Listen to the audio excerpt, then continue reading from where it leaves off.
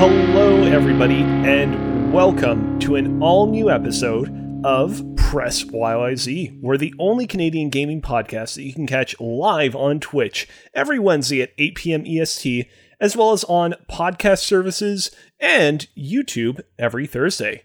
I'm your host for this evening, Alexander Kazina, and I am joined today by the one and only head of HR, Nathan McInerney. Yo, what's going on, Cozy? Metroid is going on, but we will be saving our Metroid talk for a little bit later in the show because, something as prestigious and beloved and salivated over, needs to be waited on for it to be fully savored and enjoyed. Before we get started, a reminder as always that we here at Press YYZ stand against discrimination of any kind. While we appreciate however you choose to give back to our show, there's no better way to support us than by being excellent to each other. With that out of the way, a quick little bit of housekeeping. Nathan, you are going to be playing a little bit of Psychonauts 2 on Thursday. I almost said Psychotots, which I don't really... That's like the like baby offshoot of Psychonauts that they market to like younger kids. Yes, that's what my boys would be playing, 100%. But yeah, Psychonauts 2. I actually, for whatever reason, I had gotten in my head that you had already beaten this game, but clearly there's a little bit left to go. Honestly, I don't think I've played it since I streamed it last. So it was my game to play for stream. Unfortunately, I've had a bad few weeks for consistent streaming and a game I wanted to play because it was still pretty brand new and wanted to get a chance to play it on stream. So, I think I'm going to continue playing this one until I finish it on stream. It's kind of my goal. Okay, cool. I am also going to be playing something on stream this upcoming Monday. Exactly what I'm going to be playing is as of yet undecided, but I figured I'd just get that in there real quick, considering that I feel like typically whenever we do these, quick little bites at the beginning of the podcast, we always talk about what you're playing, but I feel like I don't mention what I'm playing because it's always like a couple of days, well, almost a week from when we record the podcast. So Mondays at 8 p.m. EST, go check out twitch.tv/PressYZ then as well to see what I am up to. Like I said at the top of the podcast, we've both been playing a lot of a certain sci-fi action platforming series that is developed and published by Nintendo. But is it Yoshi? I don't know if you'd really classify Yoshi as sci-fi. He's a dinosaur. To be honest. Are dinosaurs sci-fi? I thought dinosaurs were sci-fi. In any case, we're going to be holding off on that for just a bit, just so that we can get some of the other things that we've been up to out of the way, such as, for example, if you recall, last time that I did Press YYZ, I talked about how I was going to be making Snakequake the official carrot cake, as part of a marathon live stream over on my cooking channel, twitch.tv/CuzBearLive. And lo and behold, a week later, Snakequake, the official carrot cake, has been completed. Right now, you're seeing a quick video that I recorded of the entirety of the cake in its complete form. It is no longer, unfortunately, quite as complete as it looks right here because I had to cut it up into smaller chunks and keep it stored in my fridge and freezer. But yeah, this was one hell of a live stream. I thought I could complete it in 7 hours. It actually took me a total of 8 additional hours after the live stream ended to put all the little details and accoutrements on the carrot cake. Wow. Beyond what I initially kind of painted on it during the stream. So a total of like 15 hours. It unfortunately kind of ate away at a lot more of my weekend, and for that reason I was not able to play as much of Metroid Dread as I would have wanted to. But yeah, I'm quite pleased with the results. This is like far and away the most ambitious kind of culinary creation I've ever worked on, and I think I am quite pleased. And many members of the Comedy Button, the podcast that this is riffing off of, actually got a chance to see this thing on the Twitterverse and the Facebook, so I'd say it's a pretty big home run accomplishment. I feel like saying home run kind of implies like a outlandish, incredible success, and I'm trying to be humble about it, but I think I did a good job. No, it's phenomenal, Cozy. I was noticing, I saw it on Twitter, and I saw people, even like Anthony Carboni and stuff, were messaging about it too, which was nice. So yeah, yeah, it's pretty good. Oh, there's Max. Is that a raccoon? No, that's his dog, right? No, yeah, that's his dog, Peppers. Yes, because in Peppers. the lore of Snakequake, which is the fictitious movie from the Comedy Button that this whole carrot cake scene is based off of, two characters called Cool Criminal and his dog Crime get married at the end. So I cast Max and Peppers in the roles of Cool Criminal and Crime. Oh, which is why we see them on that little like marriage stage at the end there. Yeah, no, it's super fantastic. The cake looks awesome. I can't believe the amount of time that you put into it. You've done some really cool stuff this year.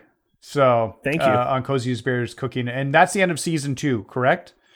Yeah. What I was thinking is like, I'm thinking that when I eventually do season 3 of Cozy Bears Cooking, it's going to be like quite substantially different from whatever season 1 and season 2 were, but I do want to do like an intermediary season between seasons 2 and 3 that's a little bit more like season 2, but like done kind of sparsely, like here and there, like only whenever I have like a good meal to create. And I was thinking of calling this intermediary season like season 2.8 final like chapter, season prologue or whatever, or next season prologue. And then you could put something in there. Yeah. Season 2.8 intermission, next season prologue or whatever. Yeah. I think it'd be a mouthful, but I think it'd be funny. You can even, instead of using intermission, just use intercourse. I still think that could be a Final Fantasy name at some point. I mean, I gotta say, Nathan, your food pun is pretty on point today. Intercourse, like the course of a meal, a whole mouthful, like the many foods that I make. Yes. The mouthful was not intended, but the intercourse was. So, go me. Hell yeah. I do also want to talk a little bit about a game that I played yesterday here on twitch.tv/PressYZ by the name of Halo 3 ODST. Isn't it called ODST? I didn't think it was Halo 3 ODST. I see. I was just about to say I regret the fact that AJ was not able to join us tonight, because I would have loved to talk with AJ about everything that this game has to offer, because I have many a thought thus far from what little time I've played with it. This game is definitely not exactly what I thought it was going to be. You have not played this game, correct, Nathan? No, I've not. Halo, I still need to get around. I started one and then stopped early last year, and I need to go back to it and try and get them all done. So, Halo 3 ODST is like, I went into it expecting something akin to like a Halo 3 like experience, but your characters are a little bit more pared down and a little bit weaker. You have to work together with a squad, with greater efficiency than you would in the past. You can't really kind of solo it the way that you can in the mainline Halo games. And what I got instead is like way more elaborate and stranger and different than that. You're like wandering around New Mombasa, which is the city that gets destroyed in Halo 2, and you see parts of in Halo 3. There's like a map system, which I just brought up here on stream, that you use to like set waypoints and find people. There's like intel and audio diaries. You're like finding these old kind of transmissions that were left by your team before they died earlier in the day. The narrative is like constantly moving backwards and forwards through time. Again, I'm extremely motivated to talk to AJ about this, because I'm sure he'll be able to kind of parse through all my thoughts and kind of help explain what was going on with this game at the time of its release. But like, from my perspective, this game very much feels like Bungie spent a decade making Halo games and was like desperate to make something that wasn't a Halo game. And they were like, all right, we can't not make a Halo game, but we can make a Halo game that feels unlike any prior Halo games, because that's what this game feels like. It's like the Halo gunplay and combat that you know, but inside of a very weird and unusual shell that feels like it's kind of taking a lot of cues from a lot of other like open world and action games at the time. There's even a brief moment where you have to like activate your helmet's visor and do a bit of like almost like Batman Arkham detective moding with it to uncover a mystery. And I'm not saying that this game is a ripoff of Batman Arkham Asylum, because it actually came out the same year as that game. So timeline wise, I don't know that it would have worked out like that, but it's interesting, as I've already said. I was not expecting this game to be nearly as experimental as it is. Yeah, no, 100%. This is first I'm hearing about ODST being different than other Halo games. So that's interesting to see. And based on what you're saying, it sounds more like it has some BioShock vibes to it, like with audio diaries and the way like it's trying storytelling. And again, talking about, Bungie being influenced by other games around it, I feel like that would actually make a lot of sense timeline-wise, because, the original BioShock comes out in 2007. This game comes out in 2009. Yep. I feel like it kind of, it kind of lines up in that way. Yeah, 100%. Yeah, no, based on what you're saying, I definitely get that vibe from what you're talking about story-wise. That actually makes me more interested to play this one potentially down the line. But okay, and super interesting. No, I'm curious. You're still playing it, so we'll get a chance to talk to AJ about it down the line. Yeah. Earlier, I said that I wasn't entirely certain what I was going to be playing on stream come Monday. It's partially because I don't necessarily know if I want to play the rest of this game on stream. It's interesting, but I think I want to. You could see over the course of the stream myself getting progressively more and more tired as the night went on, and I don't know if that's just because I had a late night of sleep the day prior, or I was just sort of not really vibing with the game. Either way, I think I want to try something a little bit different. But I certainly at this point I will complete the game, just maybe not on stream. Yeah, no, hey, that's completely cool. You're burning through these Halo games. How long are you finding each one taking you? Halo 2 and Halo 3 both took me about 3 to 4 streams, and each stream was between 2 to 4 hours. So I'd say estimated 8 to 10 hours. I'd say about that. 8 to 10 hours. Okay, cool. Yeah. All right. Well, that's not bad. Yeah. Here's the thing. If I play these games just on the weekend, if I was all right, I'm going to devote an entire day to just playing through Halo 3, Halo ODST, I would fly through the series in a heartbeat. I could easily complete the entire series within the span of a week if I devoted the time to it. But, I don't really want to do that. But at the same time, I do want to see if I can get through the entire series before Infinite comes out. So I might have to hustle a little bit at the end. Mm-hmm. Well, you're not far away, because what do you have, 4 and 5 left?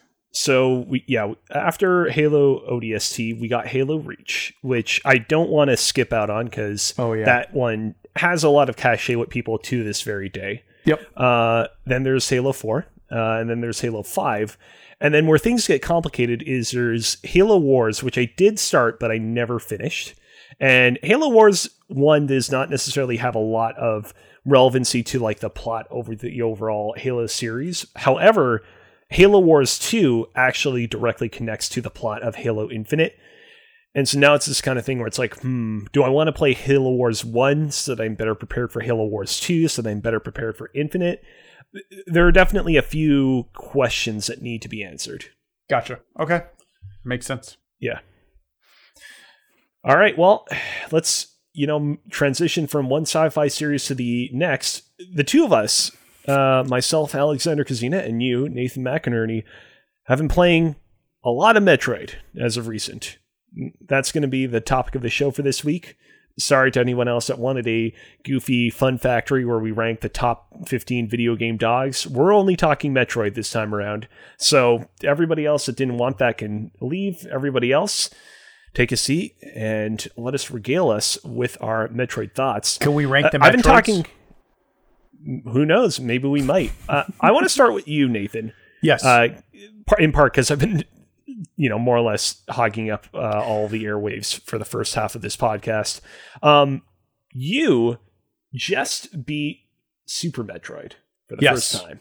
First time. First time. First time. I want to know, because I previously discussed AJ's history with the Metroid series last time that we were on the podcast together. I don't believe that I've ever gotten your Metroid history, however. No. So what's the rundown? There isn't much. I missed out on the Metroid games when I was a kid. It wasn't games my parents bought me. You kind of got the games your parents bought you when you were a kid. And Super Metroid was not in that. Although, ironically, as I was a subscriber to Nintendo Power, that was a magazine. And for you kids who don't know what magazines are, they are pieces of paper that were mailed to you, and you could look at fun articles and such. But I had the strategy guide for Super Metroid, and I remember reading through it, and actually some of that came into play, I don't know, 30 years down the line. As like you remembered things from the strategy guide, basically? Yes, I remember things from the strategy guide from 30 years ago I read about the game. But I never played it. And then when I think it hit the Wii or the Wii U, maybe, definitely on the Switch or on the Super Nintendo Mini or my Super Famicom Mini. Sorry, mine's a Famicom. I gave it a try and I noped out pretty quickly because was not vibing with the controls. I got through the spaceship, I landed on the planet, and it just wasn't working for me.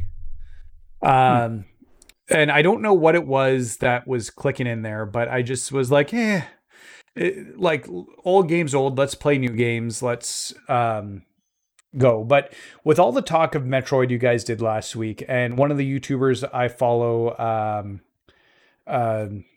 Maximilian dude, who typically does fighting game content. I follow a lot of his fighting game content. He did a full playthrough of Super Metroid. Now he's doing it for Dread, and he'd never played Super Metroid either. And I was like, you know what? I should probably play Super Metroid as well and get that off my belt. So I decided I was at my in-laws. I didn't have any other consoles with me. I had my Switch, and you talked about like playing a game like all weekend. That's kind of what I did Sunday and Monday, with me finishing it Saturday morning in front of my kids so they could check out what we were, watch the ending, partially because I was angry that I died against the final boss, and then played the next morning. So I started it Sunday. I finished Tuesday morning, very early in the morning, but I probably could have finished it Tuesday night. So, but yeah, so I've got opinions on the game. So this is a game that people consider a masterclass in gaming, and it's perfect and it doesn't need to be changed. Are these things you've heard, Cozy? I have, and like, I don't want to kind of cut you off or prevent you from, sharing your thoughts. Yep. But I do kind of want to ask right off the bat, like, oh, sure. Touching on this game being a masterclass in gaming that doesn't need to be changed. Like, that's what people often say, but although I do still hold Super Metroid in very high regard, I don't think that a lot of people kind of realize the ways in which Super Metroid can feel a little bit dated nowadays. I feel like going back to Super Metroid after having played some of the more recent Metroid games, even something like Metroid Fusion from the early 2000s, can feel a little bit weird in the same way that it feels weird to go back to Super Mario World after playing, say, some of the more modern Marios, like New Super Mario Bros. U, for example. Now, I know that, as you yourself have stated, Nathan, you have not played many other Metroid games to compare, but I know that you have played other Metroidvania games, yes, like the Guacamelee games, for example. Playing this game, did you find that your experience having played games like Guacamelee made Super Metroid a little bit more tough to enjoy? Yeah, and I think that's one of the big problems. Like, we talk about Guacamelee 2, Axiom Verge, which, now that I've played Super Metroid, I understand the Metroid comparisons to Axiom Verge. It's really a Metroid game in almost every way, even in like design and creature creation and like the world, like the solitary world you're on. Like so much of it feels like that. It's a love letter to Metroid, and at a time when they weren't going to make another 2D Metroid game because Axiom Verge came out in 2015, I believe. It was my game of the year 2015, and I loved it. But there's modern things that these games did that obviously Super Metroid doesn't do. It's 30 years old. But it's some of those things, like when I go back to it and we're talking about some of the current games, like let's talk about the map for a second. The map in Super Metroid is not great. It doesn't like keep track of items you have gotten or haven't gotten. It doesn't let you know where doors, like if you've got like see a yellow door which needs to be opened by a power bomb, there's like you have to wander around the world till you find that door again, unless you're making your own physical notes. Did you by any chance ever try the original Metroid, Nathan? No, I didn't. Okay, so that's one of those interesting things, you know, comparing your experience with Super Metroid with my experience, where I feel like I definitely tried the original Metroid at some point before I tried Super Metroid, and going from that game to Super was revelatory, because if you think that the map in Super Metroid is bad, wait until you play the original Metroid, where there is no map and you literally just have to like write everything down and rely on memorization. And so it's this kind of thing where like, I totally understand what you're saying. I totally agree with it. But like all that I think of when I think about the Super Metroid map is like, oh man, what a massive improvement that was over the original Metroid.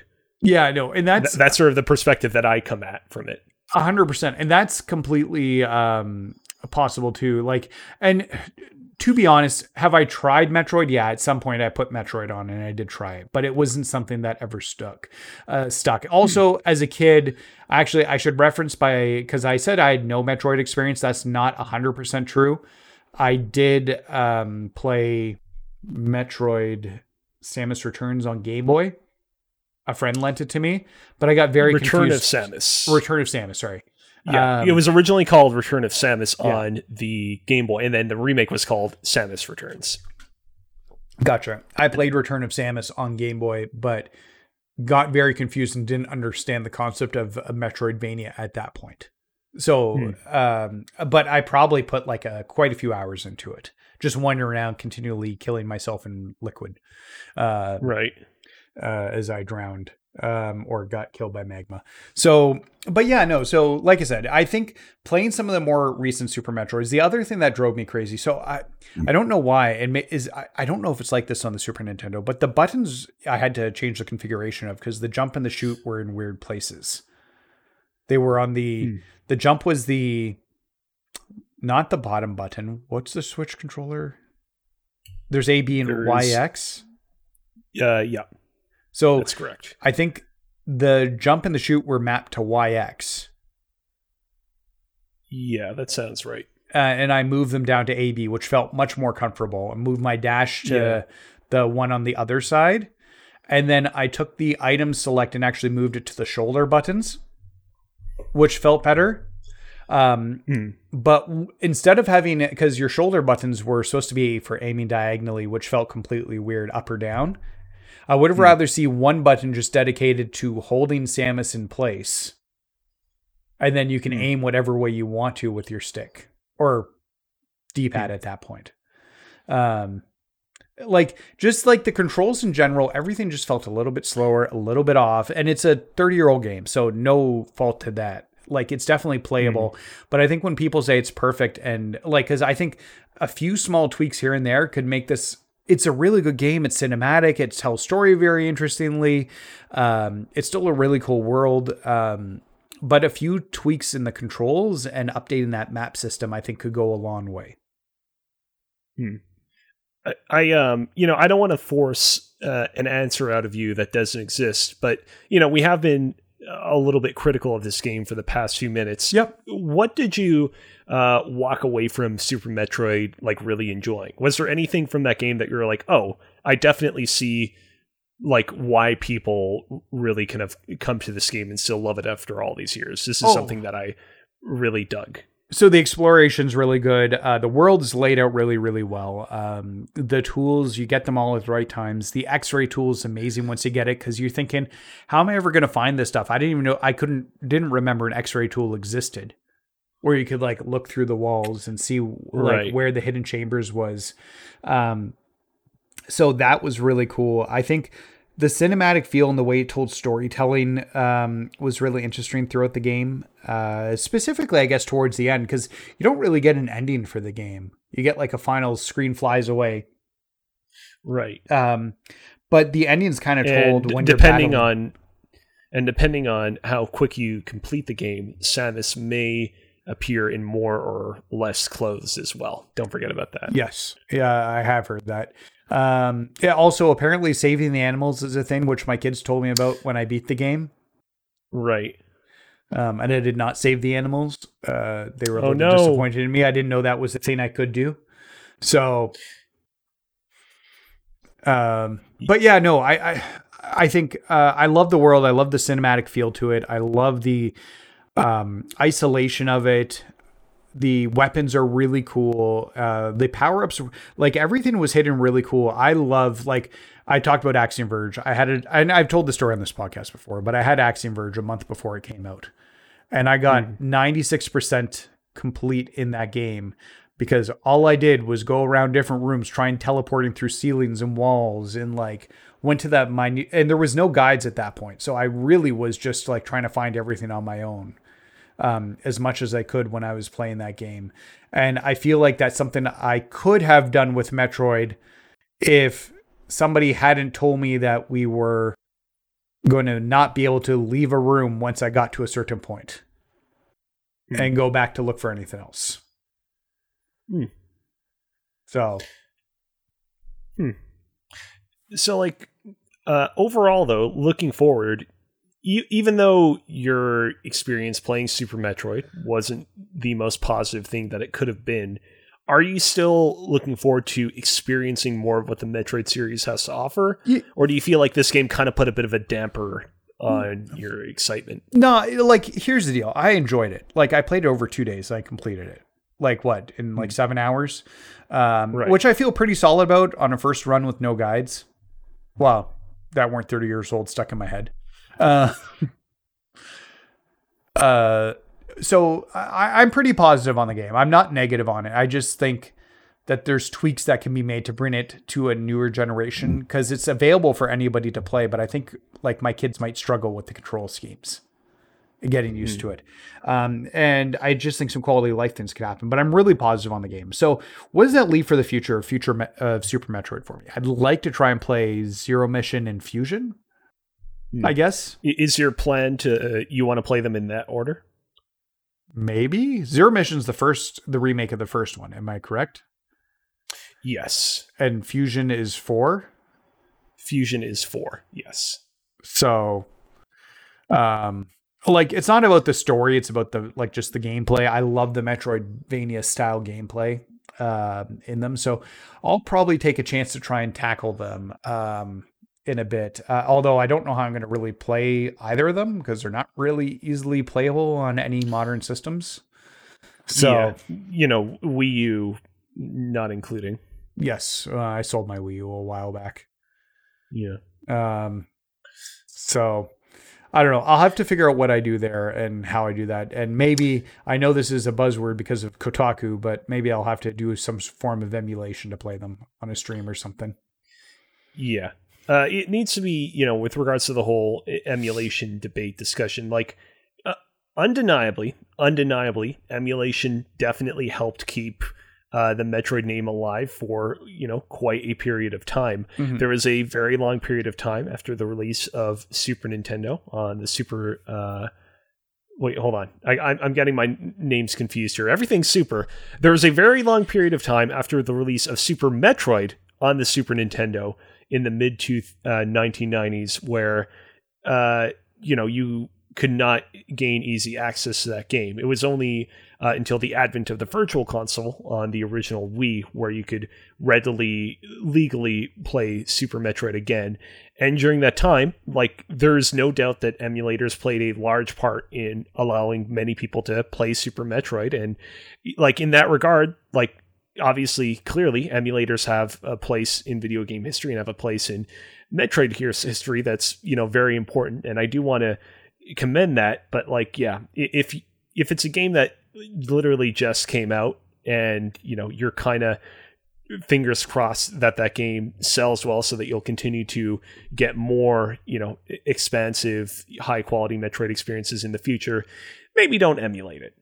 Yeah, I can't argue that. I think, well, if we're talking about things Metroid before we get into your experiences with Dread, because I know you've been waiting for this for a long time. Yeah, it was a bad article. And they had to retread on it. Say that's not what they meant and go back. Honestly, Kotaku started with a new editor, main editor. They just hired a new one, and I haven't been impressed since she's taken over. They seem to do a lot of like clickbait, like worse than they used to, more like get rage up articles. Yeah. So yeah, it's nothing bad with, you know, taking a step back and being like, hey, you know, we meant something one way, but maybe we went a little bit too hard in what we were trying to communicate, and we were wrong in that. And let's, you know, have a conversation and try and, you know, figure out a solution that will make everyone happy. Moving on from Kotaku though, because let's talk Metroid. Let's keep the conversation 100% positive. Yeah, I do want to kind of briefly go back to like your future interest in Metroid games. Like you mentioned wanting to play Metroid Zero Mission first, followed by Fusion. I think that's a totally fair route to take. Personally, like part of me would say that maybe you should play the games in chronological order of release, even though you would be playing them out of order in terms of narrative, just because you can kind of appreciate the growth, the growth and like mechanical improvements that each game brings to the series, and you don't find yourself being like, oh man, I kind of miss this one thing that was introduced in Metroid Zero Mission that is lacking in Metroid Fusion, because Fusion came out before Zero Mission. But I'd say that it's not that big of a deal which order you play those two games in. I will say, you know, if playing Metroid Dread is sort of on the horizon for you, if that's like something that you eventually want to get to, I would say that it's pretty imperative that you get around to playing Metroid Samus Returns, the 3DS remake, before you do so. Okay. I will not be getting into any like super major Metroid Dread spoilers on this podcast, but I will say like there is a lot of narrative stuff that they added into Metroid Samus Returns that ties directly into Metroid Dread, and like the end of Metroid Samus Returns is, stick with me because this is a bit of a long-winded comparison, but I feel like it's very apt. Okay. Earlier this year, a little game by the name of Hitman 3 came out. And I've not played Hitman 3 myself, but I'm listened to a lot of the, you know, dialogue and conversation that's been had about that particular game. And one thing that people talk about is like, yeah, the final mission of the game kind of breaks a little bit with the Hitman formula. It's less of a like traditional Hitman stealth game and more like this sort of like action set piece. I've heard this. And people have argued that it's possible that this action set piece was IO Interactive teasing what they have in store with their upcoming James Bond game. Possibly, you know, depending on how things worked out timeline-wise, maybe it was even what they used to convince the owners of James Bond to give them the license. They showed them this sequence and said, hey, wouldn't you love to see James Bond star in a set piece like this one?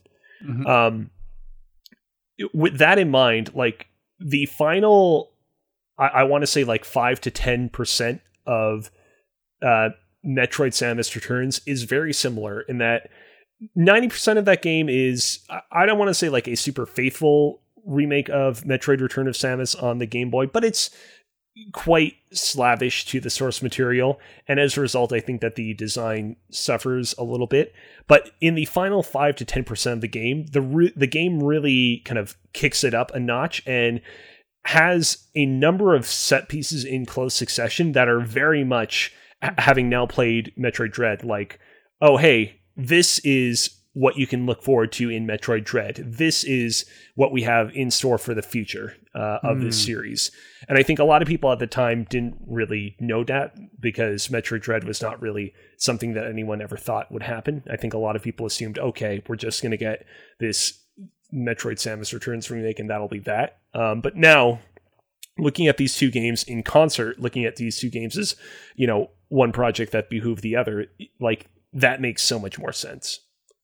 Yeah, no, 100%. Now that you're saying that, because I have heard that comparison about Hitman and it seeming like a trial for James Bond, essentially saying, here's what we can do with the franchise.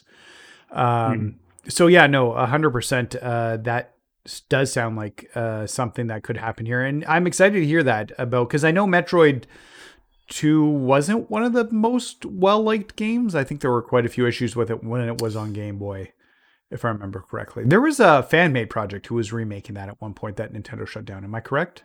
Yeah, AM2R, which a lot of Metroid fans still like hold in very, very high regard today. I think that a degree of them holding it in high regard is a way of kind of spiting Nintendo for kind of, not really acknowledging it and taking it down. But from what I've heard, it is like genuinely a really good experience. So if you're a fan of AM2R, please don't come at me. Please don't come at me. I thought it was ASMR, but I think that's something different.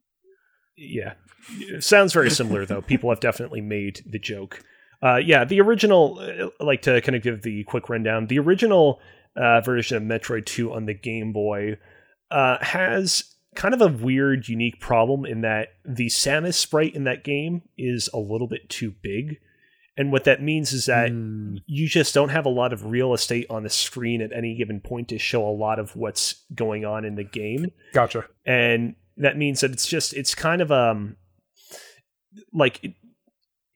you don't really kind of get that maze-like kind of labyrinthian feel of the original Metroid or of any other Metroid games out there.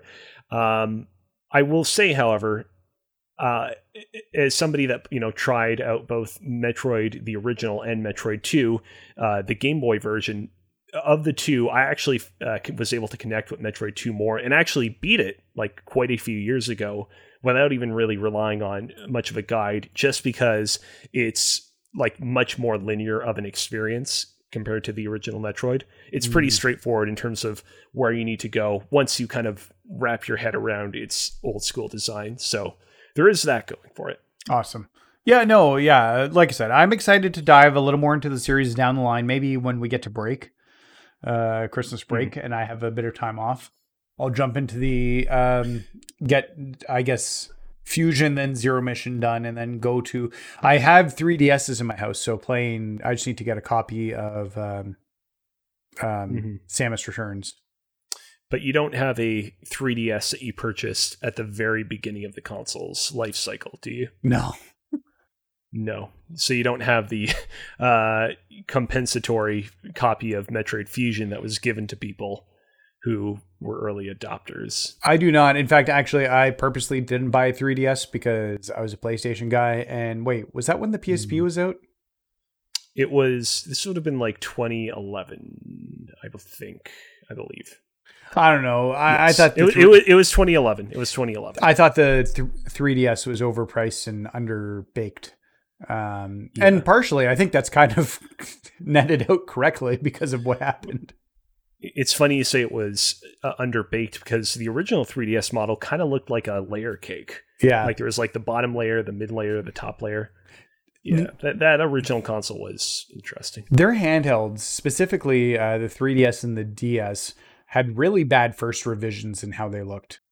Because even the original DS was an ugly looking thing. It wasn't until the DSi that they made it look good.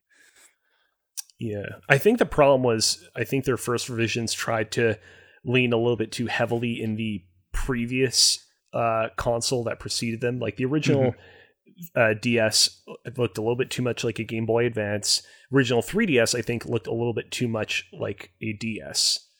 And once they got away from them, I think that things definitely improved.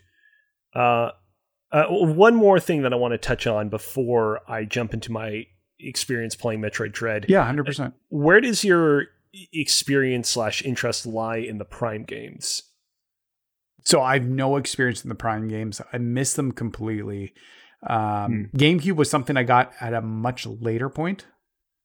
Actually, I think I have one of the Prime games upstairs, the third one.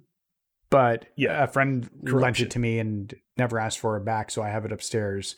But it was something that I didn't feel like jumping into until I played the other ones. I keep waiting for the trilogy, although I'm not sure what I'm getting into. It's a first-person shooter, but with Metroidvania elements. It's this is one of those big debates where I think a lot of people like to say it's a first-person shooter, and anyone that says it's not a first-person shooter is just like a Nintendo fan that doesn't want to confess that one of their favorite games is a shooter, because people in the Nintendo community kind of have this stigma of like hating on shooters and whatnot. But like, I can say genuinely, as somebody that has played all the Metroid Prime games, well, the mainline Metroid Prime games, and a lot of other shooters, that the Metroid Prime games definitely are way more focused on exploration and Metroidvania-ness than they are on shooting, for example. Yeah, I guess my only experience with like a 3D Metroidvania would be something like Arkham's Asylum. Yeah. Did you play Doom 2016? No. That has Metroidvania elements?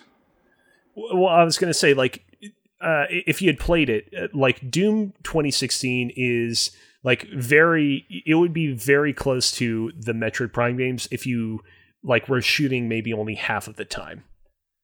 Okay. Yeah. Another comparison I was going to give, and this is not a shooter, but like Star Wars Jedi Fallen Order.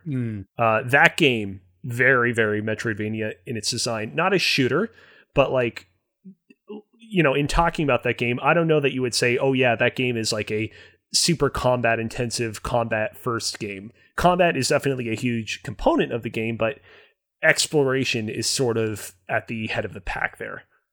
And that very much kind of describes the Metroid Prime games as well. Okay. Yeah. All right. Cool. The rumors of there being either a remake of the original Metroid Prime or a remake of the entire trilogy have been around for quite some time now. And so I feel like you're probably best off just waiting for that trilogy / remake to materialize and then play it there on the Switch. I mean, if the re-release of the entire trilogy as the Metroid Prime trilogy on the Wii is a great collection, and if you somehow were to happen upon the means to play them there, like, you'll still have a great time, IMO, but yeah, you might be better off just waiting.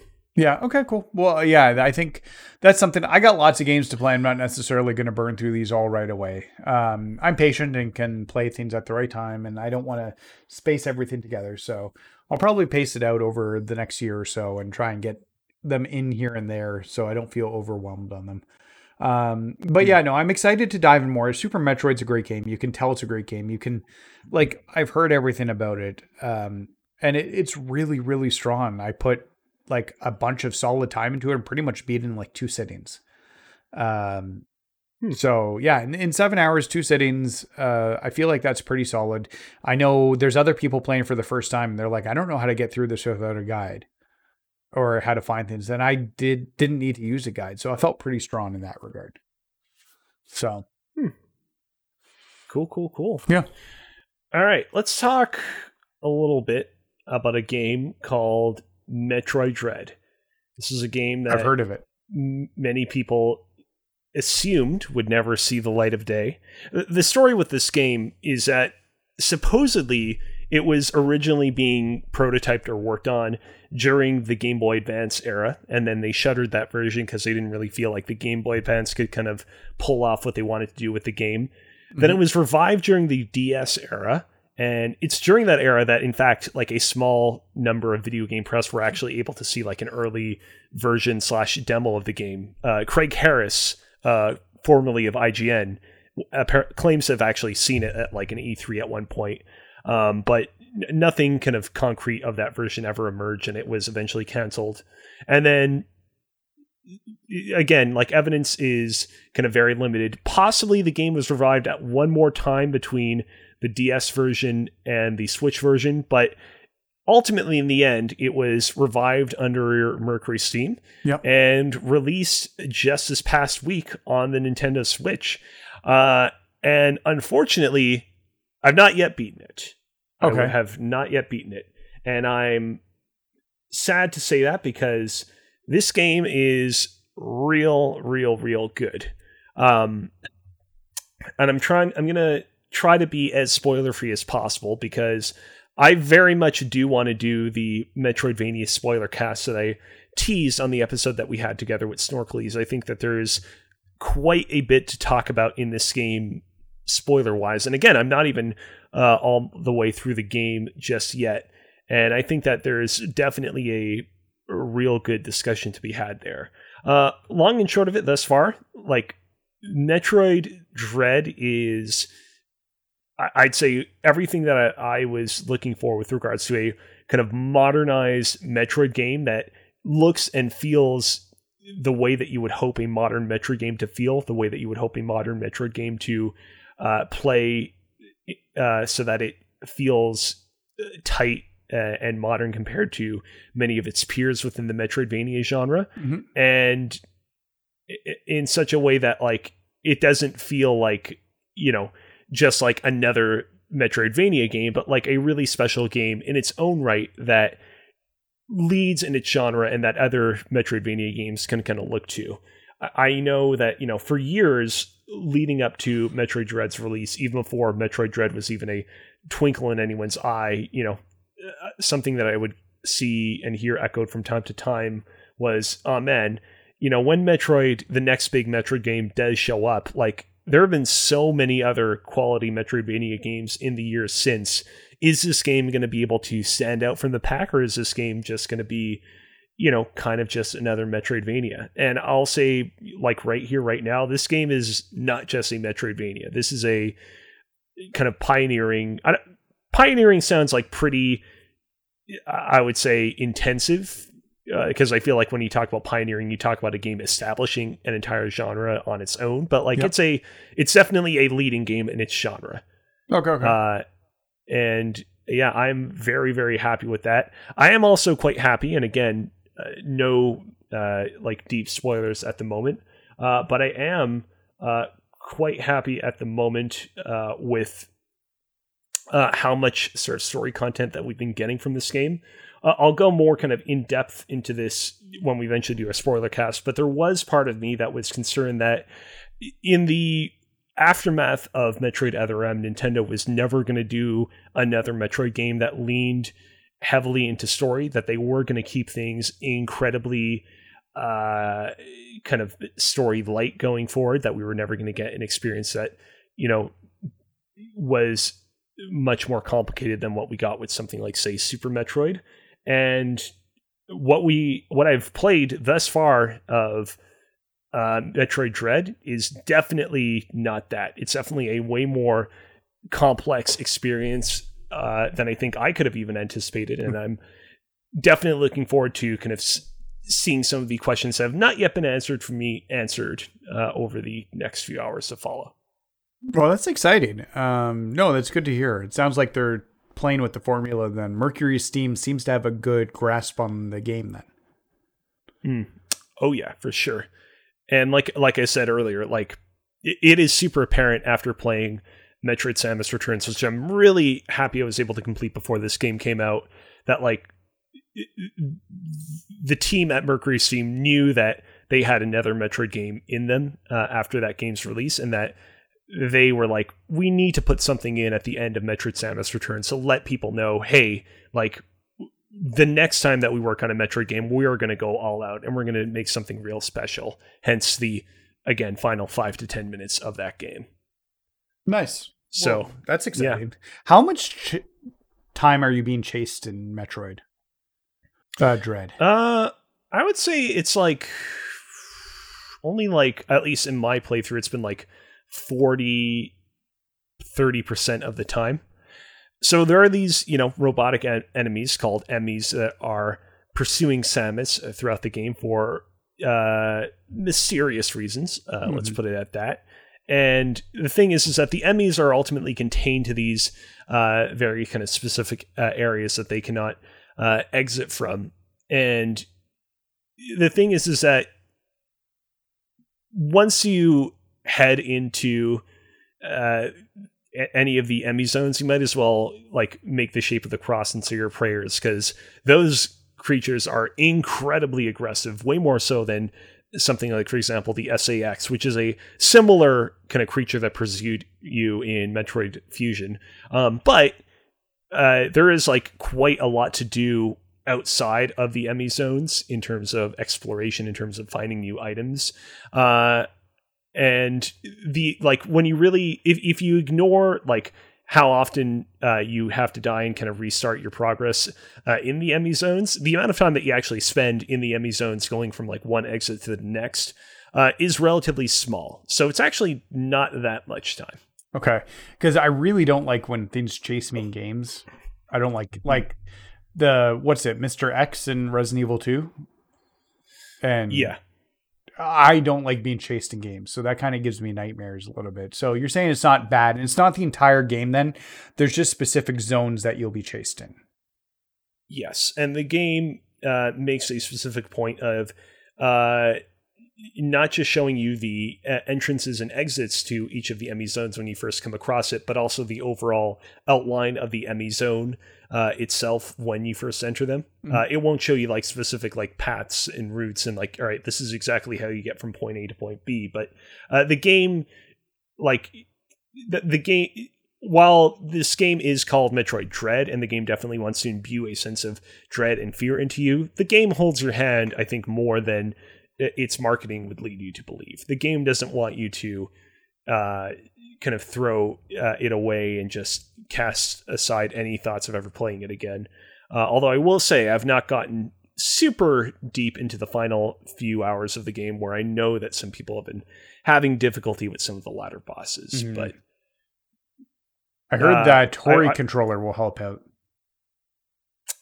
Interesting. I will say, like, the bosses that I have currently played thus far have been a lot of fun. They have been challenging, but I feel like there's just something in the water at Mercury Steam. They've been able to craft bosses that just have, I feel, really kind of exquisite, like, first, second, third phases that really kind of force you to think on your toes and, like, kind of come up with new strategies on the fly and adapt to these bosses in ways that you couldn't have anticipated going into them. And there are so many instances where you'll come across a powerful new enemy or a new Emmy situation, and it's like, oh man, there's no way I can possibly overcome this. And with enough practice, with enough attempts, like eventually, like a few minutes later, you'll be kind of sliding through, and there will still be more new, more powerful challenges to come after them that you'll have to contend with. But the game is really good in that way of like kind of teaching you to kind of have faith in yourself and to, you know, pay attention to the enemies that you're confronted with. Oh, they did the Lords of Shadows games. Them. Yeah. Okay. And it's one of those things where, like, you know, those games were not super beloved. I'm looking through a Metacritic here. Amongst it's like the Castlevania community. Got like an 85. Yeah.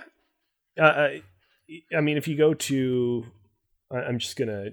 Because it's one of those things where I've actually not really gone to Mercury Steam's Wikipedia in a little while. Like, yeah, so they worked on Lords of Shadow, Mirror of Fate, Lords of Shadow 2. Of those three games...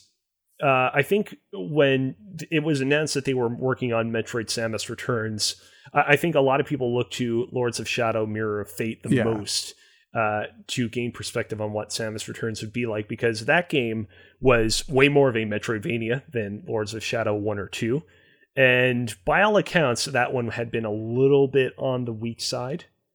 Colin reviewed that game, right? Yeah, he did. Yeah, but... you know, Metroid Samus Returns definitely, I think, kind of proved people wrong. And now with Metroid Dread, like, they've really kind of established themselves as a real kind of quality studio. Well, that's good to hear. Actually, I'm curious now, because Nintendo's let them do 2 major games for them. I'm curious if they're going to like what that relationship looks like going forward. Are they going to be allowed to start working on Metroid 6? Whatever that ends up being called. Yeah, I like obviously there's a part of me that's like, man, I would love to have Nintendo straight up scoop up Mercury Steam and buy them, but I feel like that's unlikely to happen. Last year, or maybe it was this year, if I recall correctly, Nintendo scooped up, what was it? Level 5, the studio behind Punch-Out!, Luigi's Mansion 3. They picked up that studio, and that studio had been working on like quality Nintendo games for years and years and years. So like, I feel like judging by that standard, Mercury Steam has another 10 years of making Metroid Dreads to go before they're also brought into the Nintendo family. But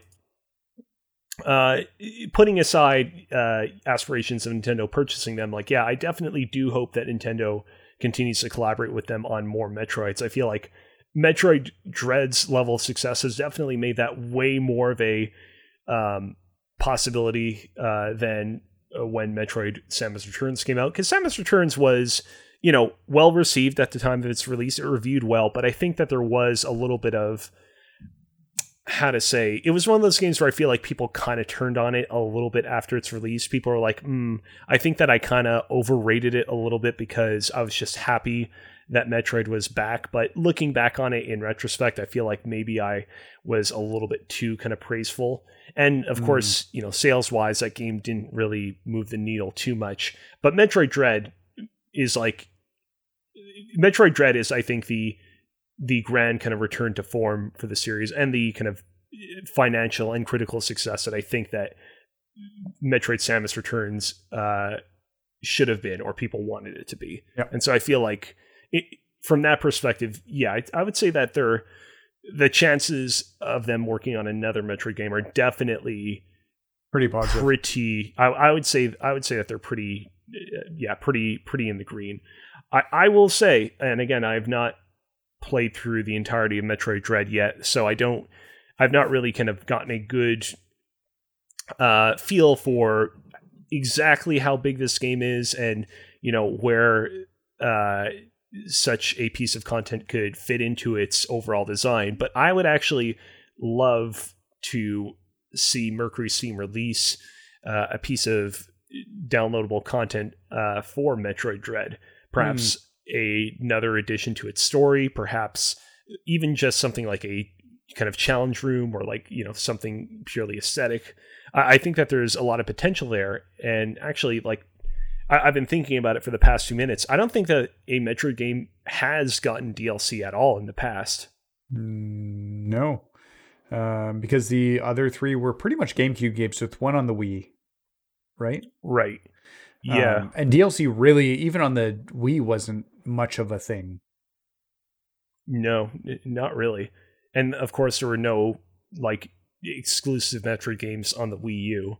And the only Metroid game on the 3DS was Samus Returns, which obviously didn't get any DLC for it. So, yeah, I would hope so. You know, the one I was about to say, like, the one kind of like stake in my ambitions of Metroid Dread getting DLC is that, you know, there are many other big Nintendo games out there, like Super Mario Odyssey, for example, which did not get much in the way of DLC. But even Mario Odyssey got that like weird VR mode, if you remember. Yeah, I know that makes you sick VR mode. Although apparently it's more better than Breath of the Wilds.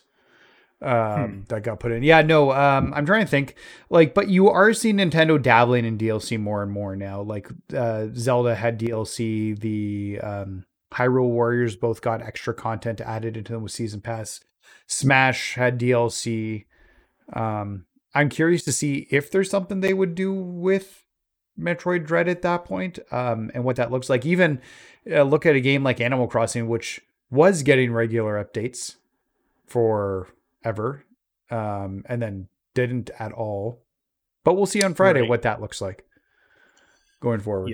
I'd love DLC for this game. If Nintendo comes back with a new Nintendo Direct in this upcoming January. That's going to be one of my big predictions for this upcoming Nintendo Direct. Ooh. I'm going to 100% tout, they're going to announce not Metroid for the Game Dread Awards DLC at this.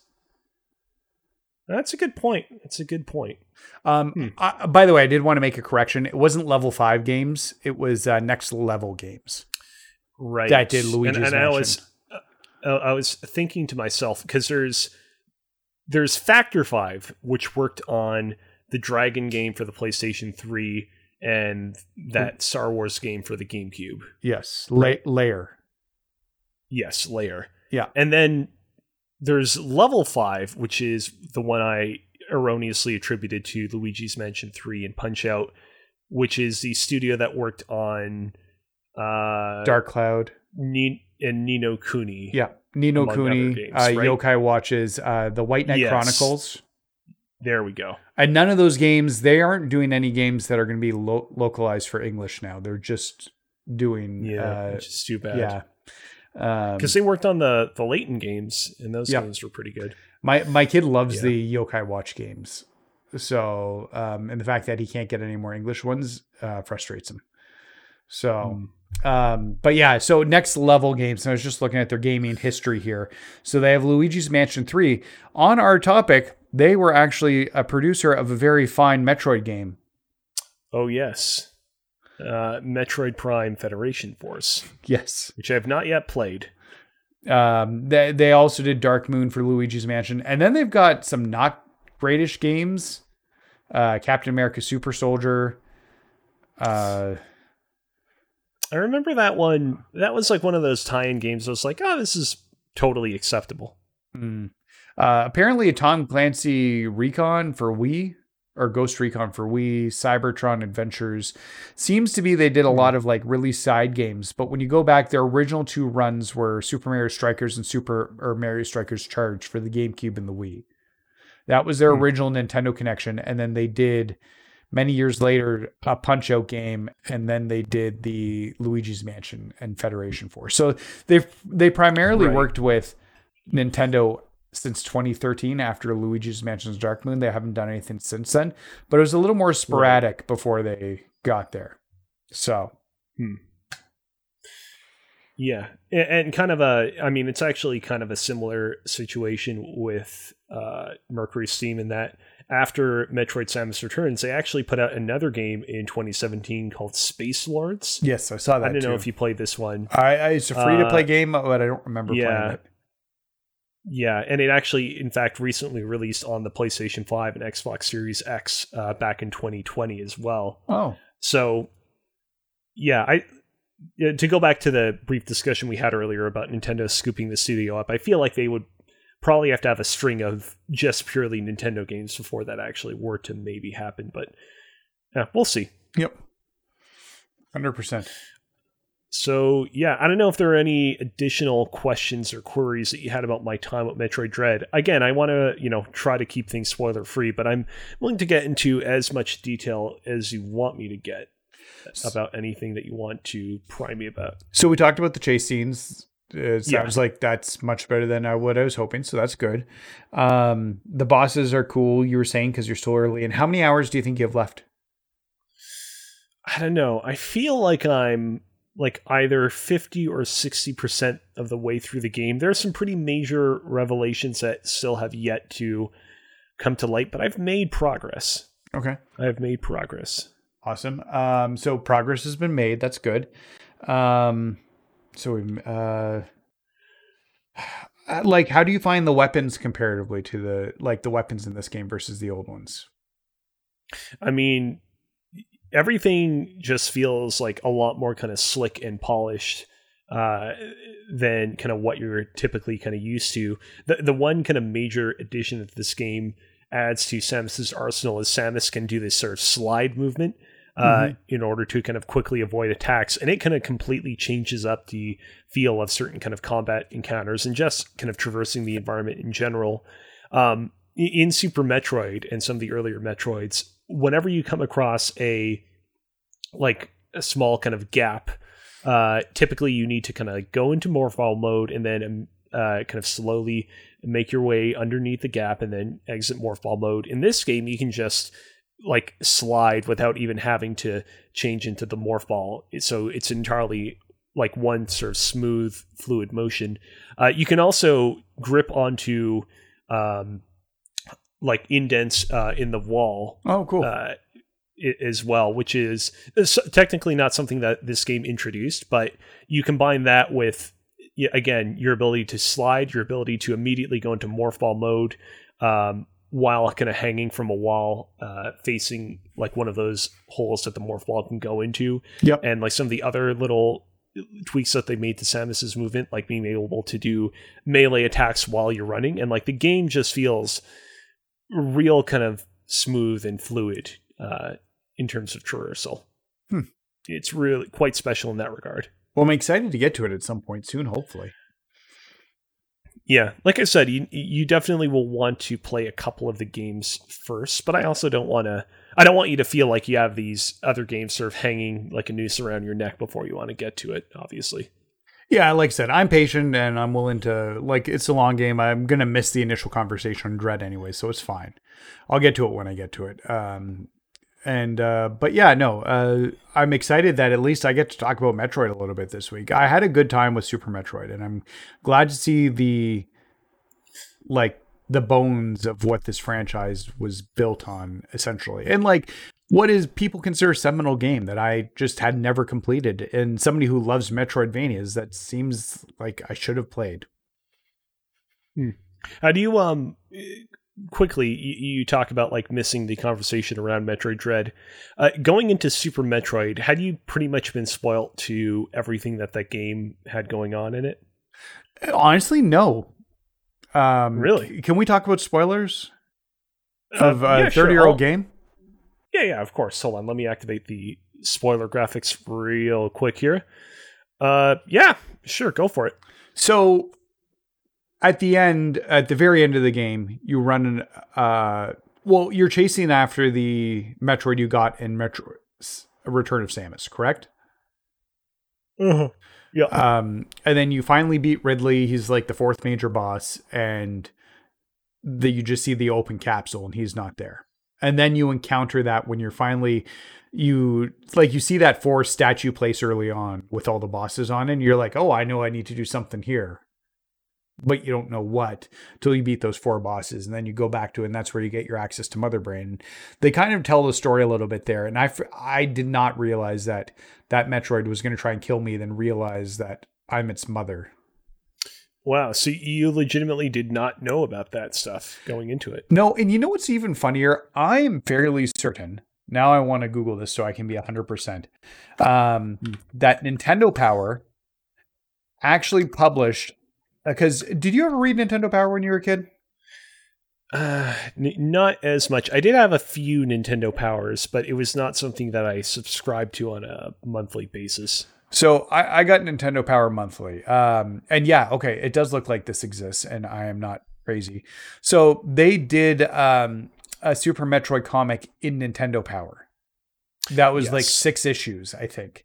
I think it did tell the bit of the tale. Now that we're going back to it, I think it did tell a bit of the tale of what happened here, but I completely forgotten about the Metroid, and I think in Samus was its mom, and going to and basically she saves you at the end and stops Mother Brain from killing you.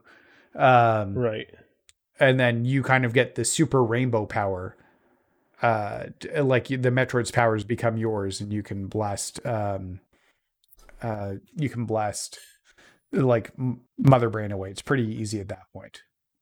Yeah. The Super Metroid comic is one of those weird comics that was made before like a lot of the kind of lore and continuity of the Metroid universe was super set in stone. Yeah. So for example, Samus has like purple hair in the comic, which is like not even accurate to like her hair color in the original Metroid where it was green.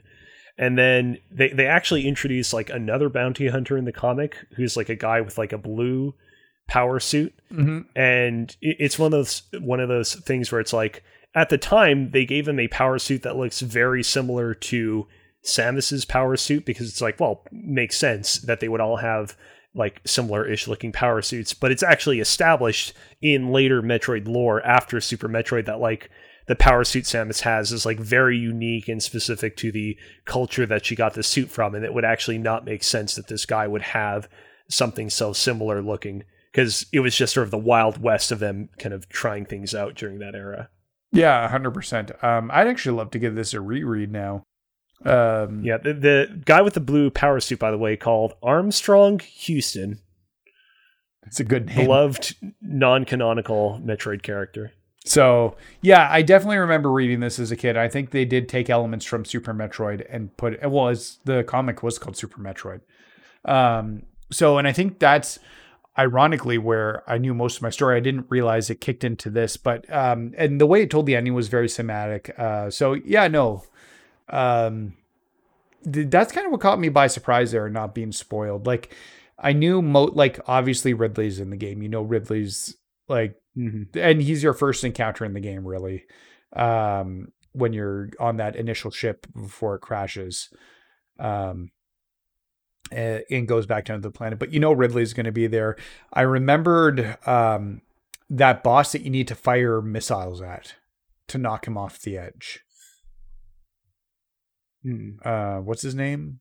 Kraid? There's Kraid. Kraid is like the big green. That's the big guy that shoots the things out. He like takes up two screens of space to beat. Then it's not Kraid. It's like a mini boss, but you have to like shoot missiles at him to knock him off the bridge. Oh. It's been a little while. Oh, wait a minute. I think I know. Is he like red in color? No, I think he was green. Maybe he's red. I only played this like 2 days ago. Hold on a second. I feel real sappy Google searching Super Metroid bosses in the middle of this podcast. But there's Ridley. There is the Torizo statue, which is the Chozo statue that comes to life and attacks you.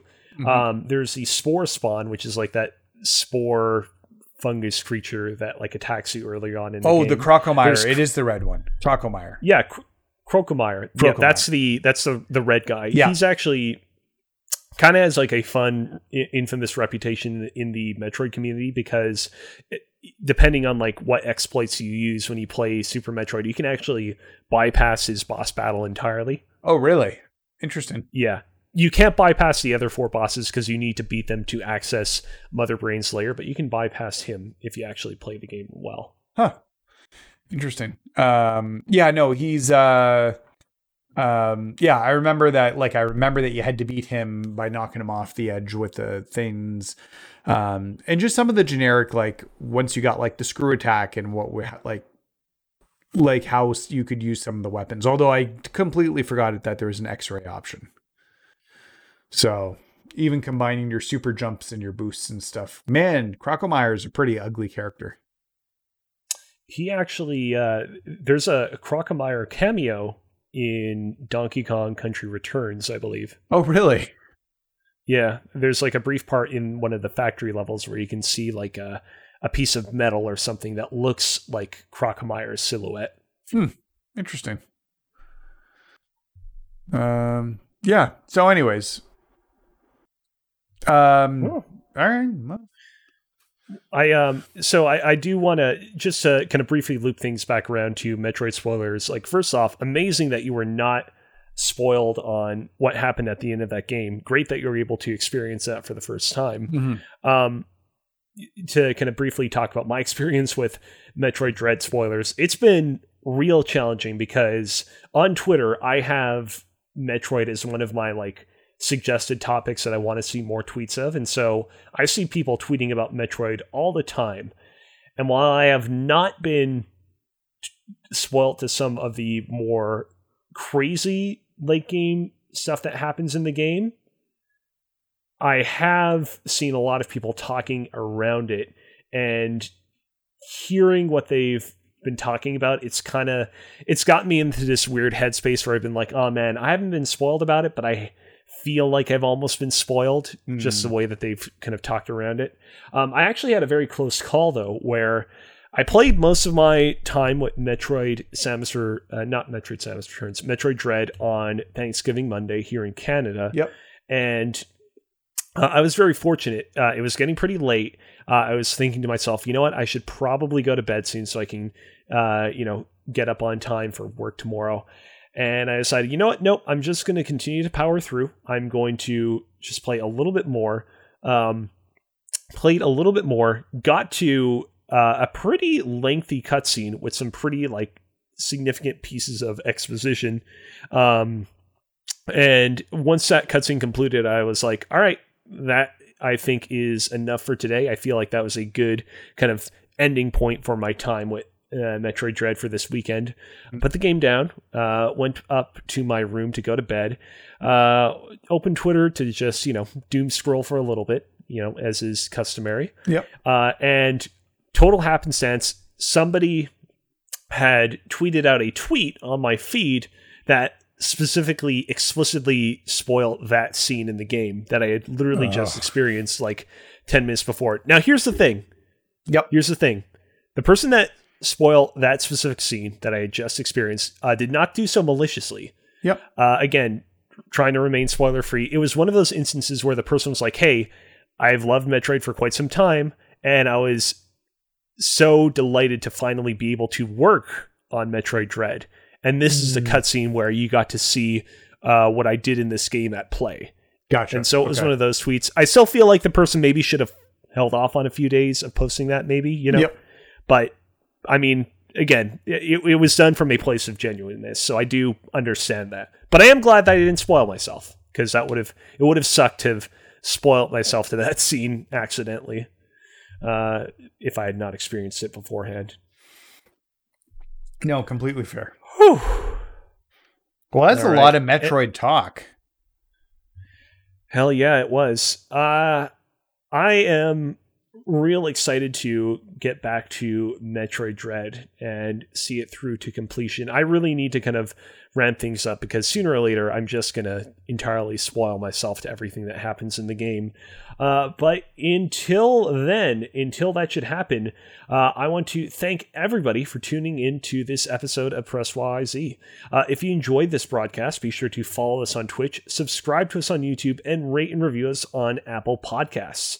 You can also check us out on Twitter at PressYZ, and slide into our Discord at invite.gg/PressYZ to keep the conversation going. My name is Alexander Kazina. This has been Nathan McInerney. Yep. And until next time, we want to thank you for playing.